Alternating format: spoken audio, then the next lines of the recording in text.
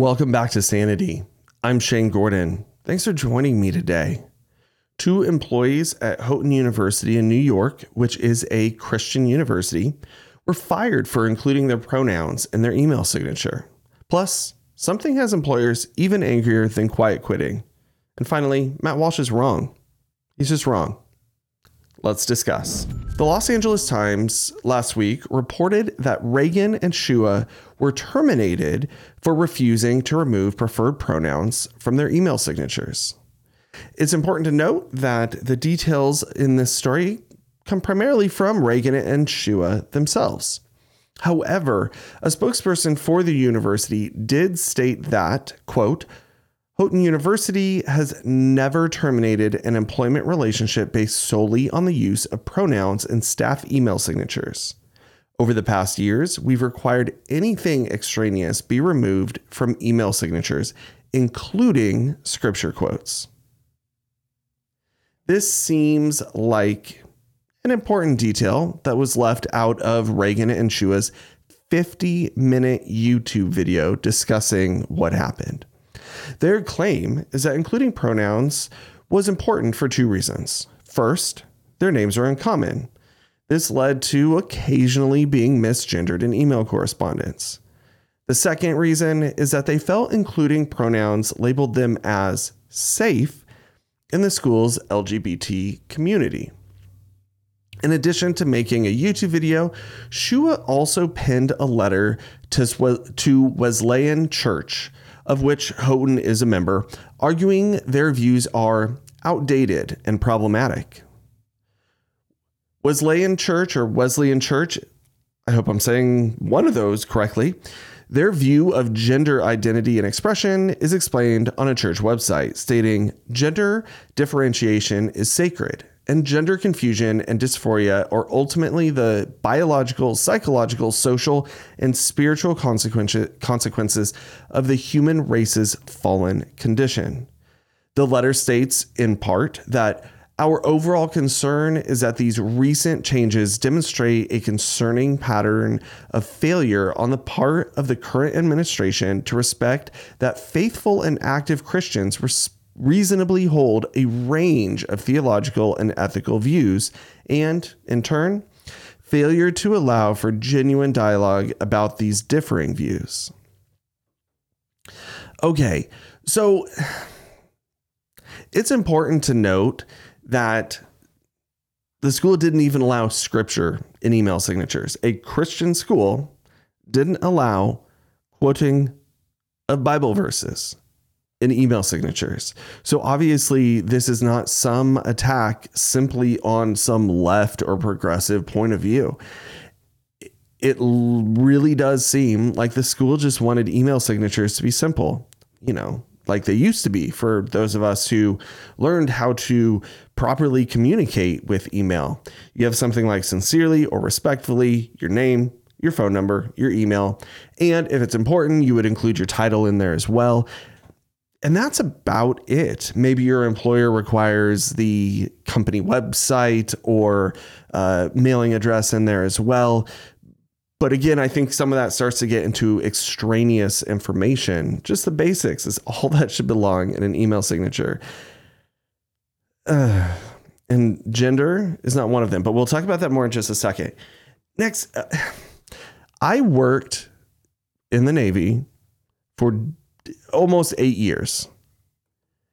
Misgendering in emails is a common thing in the Navy or all the military because you go by last names only. You are I was known as Lieutenant Gordon. There is no indicator of whether or not I was male or female. I don't see why misgendering in an email is a big deal. Gender doesn't matter in email correspondence. And in the majority of business correspondence, if you're misgendered, you just correct the person. This is something I struggle with as well. How often when you're corresponding with someone, do you use a word that would indicate that person's gender? If I'm writing an email to someone, why would I write he, her, his, him, they, zer, clown self? Like, why is any of that important in an email? I don't know. But misgendering happens. It's not a big deal. You correct the individual. And if it's, I can see it being like a group email. You just reply, go, hey, so-and-so, we haven't met. I just wanted to let you know I'm actually a she. I know my name can be confusing, blah, blah, blah, whatever the heck you want to say. But that is not a valid reason to have pronouns in bios. We've been, holy crap. I mean, these people act like they're discovering problems that have never existed before. Okay, so Wesleyan Church's view on gender is also expected. I don't know. Like, what do these employees expect from a Christian school? The school has very clear beliefs, and the church that they're a part of has very clear beliefs on gender. The Bible clearly says male and female, he created them, not male, female, and other stuff, just male and female, he created them. And maybe you don't agree with that. That's fine. But the church agrees with that. The school agrees with that. The Bible says it. So if you're going to be working at a Christian organization, I think it's important that you do understand and honestly agree with those points of view and those beliefs that they hold. Which kind of brings us into the last point I want to make on this, is that self-defined Christianity is not a thing. I mean, it is a thing today, but you're no longer a Christian. The letter in part said that the decision to remove pronouns from bios is part of a concerning pattern that doesn't acknowledge that faithful and active Christians hold a range of theological and ethical views. And that because the no preferred pronouns in email ignores that the church is somehow hurting people. Now, we talked about this over the last few episodes regarding no one being born gay, but morality within the church has withstood the test of time, and it's withstood the test of time for a reason, because it is valid, it's true.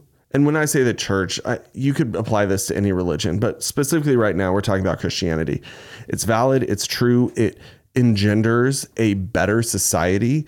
It is not helpful to allow each Christian to create their own set of morals based on what they think is or isn't appropriate. That's not Christianity. That's worshiping of self. That's not worshiping Christ. So I have no sympathy for these two individuals. And the article really doesn't go into it. It's obviously just a hit piece on a Christian church to reach some sort of narrative. This has been going on for, obviously, the church. The school pointed out that over the last couple of years, they've been working on getting people to remove extraneous details. Well, this pronoun thing with these twos, with Reagan and Shua, has been going on for months. Like, this wasn't a new thing. And to act like you were fired for pronouns in bio is not true. You were fired because you don't uphold the values of this school. And the school doesn't have to retain you. They are allowed to fire and hire based on whatever they deem necessary. And honestly, upholding the values of Christianity on which this school is based seems like a valid reason to fire someone who disagrees with those and publicly goes out there and talks crap on them. So, yeah, I mean, it seems like a fair situation. I think a lot of us are getting tired of seeing these news articles that are just opinion pieces. This is not news. This is just business as usual. And yeah, if you can't handle telling, and this goes for any business, if you can't handle being misgendered once in a while, if you're so delicate that you can't handle that and you can't handle correcting someone, I don't know what to tell you. Like, maybe delicate isn't the right word, but it's okay. Like, it's part of life. And then, yeah, Christian schools have very clear beliefs, and no employer should. This is more of a general trend that we're seeing, that the employers, like, look at Disney. They were not going to say anything about, gosh, I don't even know the real name of the bill, but the Don't Say Gay bill. They weren't going to say anything until their employees pressured them to. We have moved to a time period where employers are changing their values to meet the needs of their employees. There used to be a time, like, the rest of the history of our country, where employees were required to adhere to the values of the business. And an employee would find a business that had values that aligned with their own personal values, or they just get a job and realize it's just a job and move on with their lives and don't define themselves by weird things like pronouns. So anyway, none of this is surprising. Don't work at a church if you want to have your dang pronouns in your email signature. Okay. Now, if you're enjoying this content, please take a moment to hit that like button on YouTube. And while you're there, why not hit subscribe as well? If you're listening to the podcast, take a moment to follow, rate, and review. Any action you take, even telling me how much you don't like me in the comments, lets the algorithms know who else may enjoy the content. Okay, moving on. According to The Street, 2 in 5 employees are doing something even more aggravating than quiet quitting. First, if you don't know what quiet quitting is, let me explain. It's doing the work that is written in your job description only, and only working the hours in your contract. That's it. Said another way, quiet quitting is when an employee does not take on additional tasks outside what they were hired to do, unless they are compensated for said tasks, including working extra hours. Now, here's my thoughts on quiet quitting. I don't see any problem with it. I understand why employers might be bummed or might be upset by it, because they've been used to decades of getting every employee to do more than they were hired to do and pay them, though, based on what they were hired to do. Not everyone has ambition to move up into a company, which is probably okay, because not everyone can move up in a company. A company structure is an obvious pyramid where each level has less opportunities. Some people just really like sorting mail and they're good at it. That's all they want to do. They don't want to take on additional tasks. They also don't want to work overtime because they value family. I don't see any issue with that. I think the issue for an employer should only come if the employee you hired is not meeting the requirements for which you hired them, the job you hired them to do. Now, I know that even people my own age see that. Okay, I grew up and was raised to work as hard as you could. And I worked up into a management role with Apple in a retail store where all of my peers were 10 years older than me. I was very young to be a manager in Apple retail, and I was successful. It's not patting myself on the back. It's just acknowledging, like, I understand that drive, but I also never thought that all of my employees would have the same drive as me. Again, some employees just want a job and they don't want to move up. They don't want to take on extra responsibilities. And as a side note, if your business relies on people working outside their job description and working overtime, you have a bad business model. You can't rely on the generosity of people who aren't invested in your business the way you are. Now, if it's a startup, that's something different. You got to find people who are all driven. You got to find people who are invested. Obviously, you promote the people who want to be promoted and want to take on responsibility. But yeah, I don't see any issue with quiet quitting. Heck, if a middle manager quiet quits, who cares? If he's doing his job, if the employee is doing the job you hired them to do and are paying them to do, get over it. Well, according to The Street, though, 2 in 5 employees now also have a side hustle. While this fad doesn't come with a fancy or catchy name like quiet quitting, it apparently is having a larger... Oh, sorry if you heard that. I just got a text message. Let me back up. Okay. While this fad doesn't come with a catchy name, it apparently is having a larger impact on the employee's primary job than quiet quitting is, which makes sense. As the article points out, many of these side hustles actually are taking place while the employee is on the clock. Whether they take advantage of downtime or take advantage of quote unquote flexible work hours, employees are finding ways to work their side hustle while their employer assumes they're working on their primary job. And some of these side hustles are actually full-time or more than full-time jobs in and of themselves. The primary driving factor for these side hustles is no surprise, the economy. And according to The Street, side hustles are common in all westernized countries and are much more common with millennials and Gen Z. So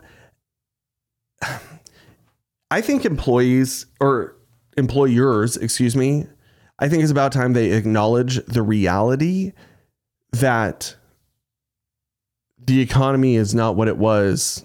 Heck, it wasn't what it was 5 years ago, but it wasn't what it was 15 to 20 years ago when these managers or business operators were in the situation of their current employees. It's not just been these last 3 years that are making the economy rough. Gen Z is walking, even if home prices hadn't gone up the way they did, Gen Z was already walking into growing into a situation where buying a home was going to be very challenging. Where living in the area that you want to work, let's look at San Francisco. First of all, San Francisco is turning into a cesspool of a city, topic for another day. But it's still incredibly expensive. But it also has the high paying jobs that a lot of new college grads are looking for. But even those high paying jobs don't provide enough money to live in the area that the jobs exist. So I think employers really need to acknowledge the reality of our current situation. And this kind of goes back to what we were talking about with quiet quitting. If your business model relies on underpaying employees to the point where they have to get a side hustle, you have a terrible business model. You have to figure out how to get more profit, more revenue, or you have to scale back. And okay, is this all on the employers? Well, no. Do millennials and Gen Z really need the money from a side hustle? I don't think so. Millennials and Gen Z are accruing debt. Now, millennials the fastest, but they're accruing debt faster than any other generations that are alive today. That isn't, though, just because of the economy. We do see, and this debt also, by the way, is not just from like student loans. It's easy to go, well, college is expensive. No, you take into account like credit card debt, and millennials and Gen Z are accruing credit card debt faster than any generation before them. Why is that? Well, it's because we've told them they've grown up in a culture that very clearly defines what is important. And what's important is status and sex, but that's a different topic. So status is defined by what you own. We determine someone's status based on the car they drive, the clothes they wear, the gadgets they own, where they live, how big their house is. And this is what millennials and Gen Z, this is all they know. So for decades, we've seen, and this is brilliant marketing, and you don't even know that it's happening, but we've seen TV shows represent, let's say, a middle-class family. So mom and or dad, whoever's working, they just have your typical jobs. Maybe they're teachers or administrators or janitors, whatever. And together they're making enough to be middle class. But the lives that they live are more like an upper middle class family. So in today's world, you would see these people owning a couple cars. They're probably new cars. They have multiple big TVs. Maybe they have smart homes and speakers all over and the newest phones and nice clothes, and they're going out to eat all the time. And these are represented These are supposed to be lower middle class families, but they're living the lifestyle of someone making significantly more money. So this is great marketing, because now all these people see this and go, oh, that's the life I'm supposed to be able to live. And then they push well beyond their means, and they go into credit card, or they go into debt. And now they're behind and they're struggling just to survive, but it's partially due to the choices they made. Is it completely their fault? No. Again, they were raised to pursue this type of overindulgent lifestyle. But now that, well, all millennials are adults and many Gen Z are now into adulthood, they at some point have to take responsibility, because ultimately it just comes down to priorities. What is more important to you? Do you want to work a single job and have that be enough for you to live off of? Do you need all those gadgets? Are those ultimately important to the lifestyle you really truly want? And what a lot of people don't do and should be doing, literally write down your life values, and are the choices you're making aligning with those values? If not, make new choices. Sounds simple, should be simple, hard to do, but yeah, side hustles. Now, if you're working a side hustle because you ultimately want to start your own business, but you need an income, that's a completely different situation.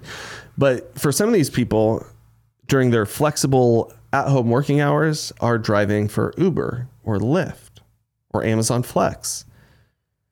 They're doing things that is literally just for a little extra money, because no one's going to make a career out of driving for Uber. I'm sorry if you could hear a tractor in the background. I hope it's not too distracting. They hayed the field behind us, and they're baling said hay today. We might need to pause. Let me see what's happening.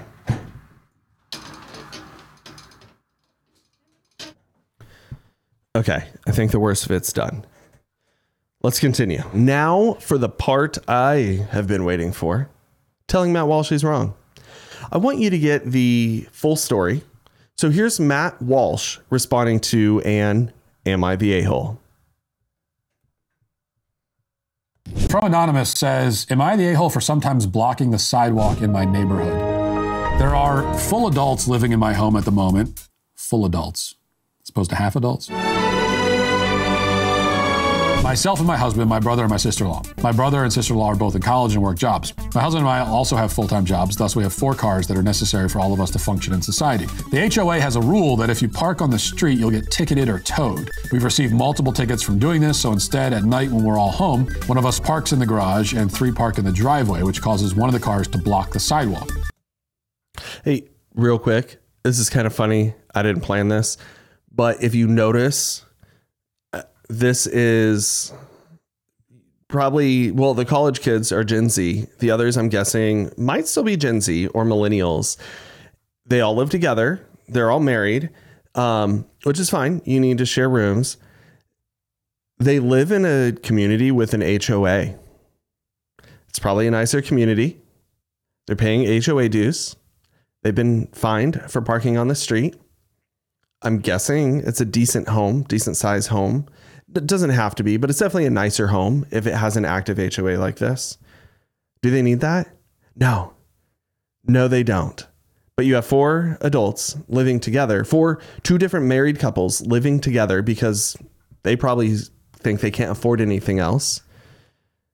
If they're living in a neighborhood with an HOA, they definitely can afford something else. Okay, let's keep going. Now, there's a state regulation that asks no one to block sidewalks for any reason. I believe it's the Disability Act. However, it's not enforced, and there's no one in my area of the neighborhood who is in a wheelchair or anything like that. However, my neighbors are extremely annoyed that we block the sidewalk at night. It first began with them sending pictures to HOA, and those photos being sent to my landlord by the HOA. Then they left a note on my windshield saying that it is absurd that we block the sidewalk and that the whole street asks us to stop. Okay. Maybe they don't own this house. Maybe they're just renting. Which now I think, well, obviously they're just renting if they had a landlord. Now I think it's even worse.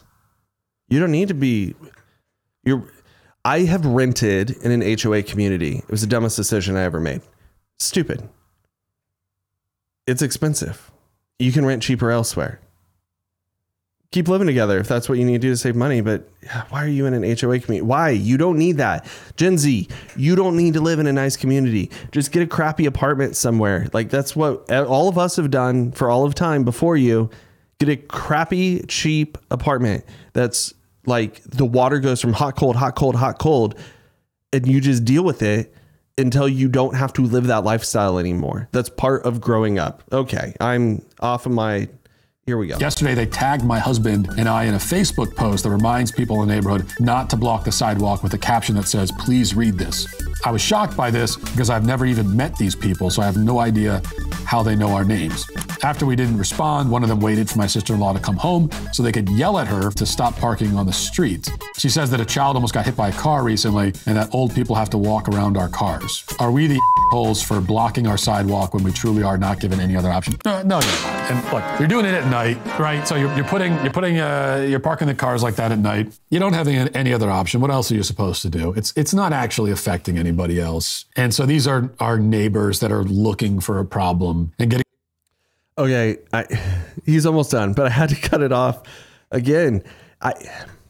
Let's just start telling him how he's wrong. First, Matt is usually pretty good at acknowledging he's only hearing one side of the story. What is night? Presumably, if these people work, normal jobs, which it sure sounds like they do, night probably starts at 6 or 7 p.m.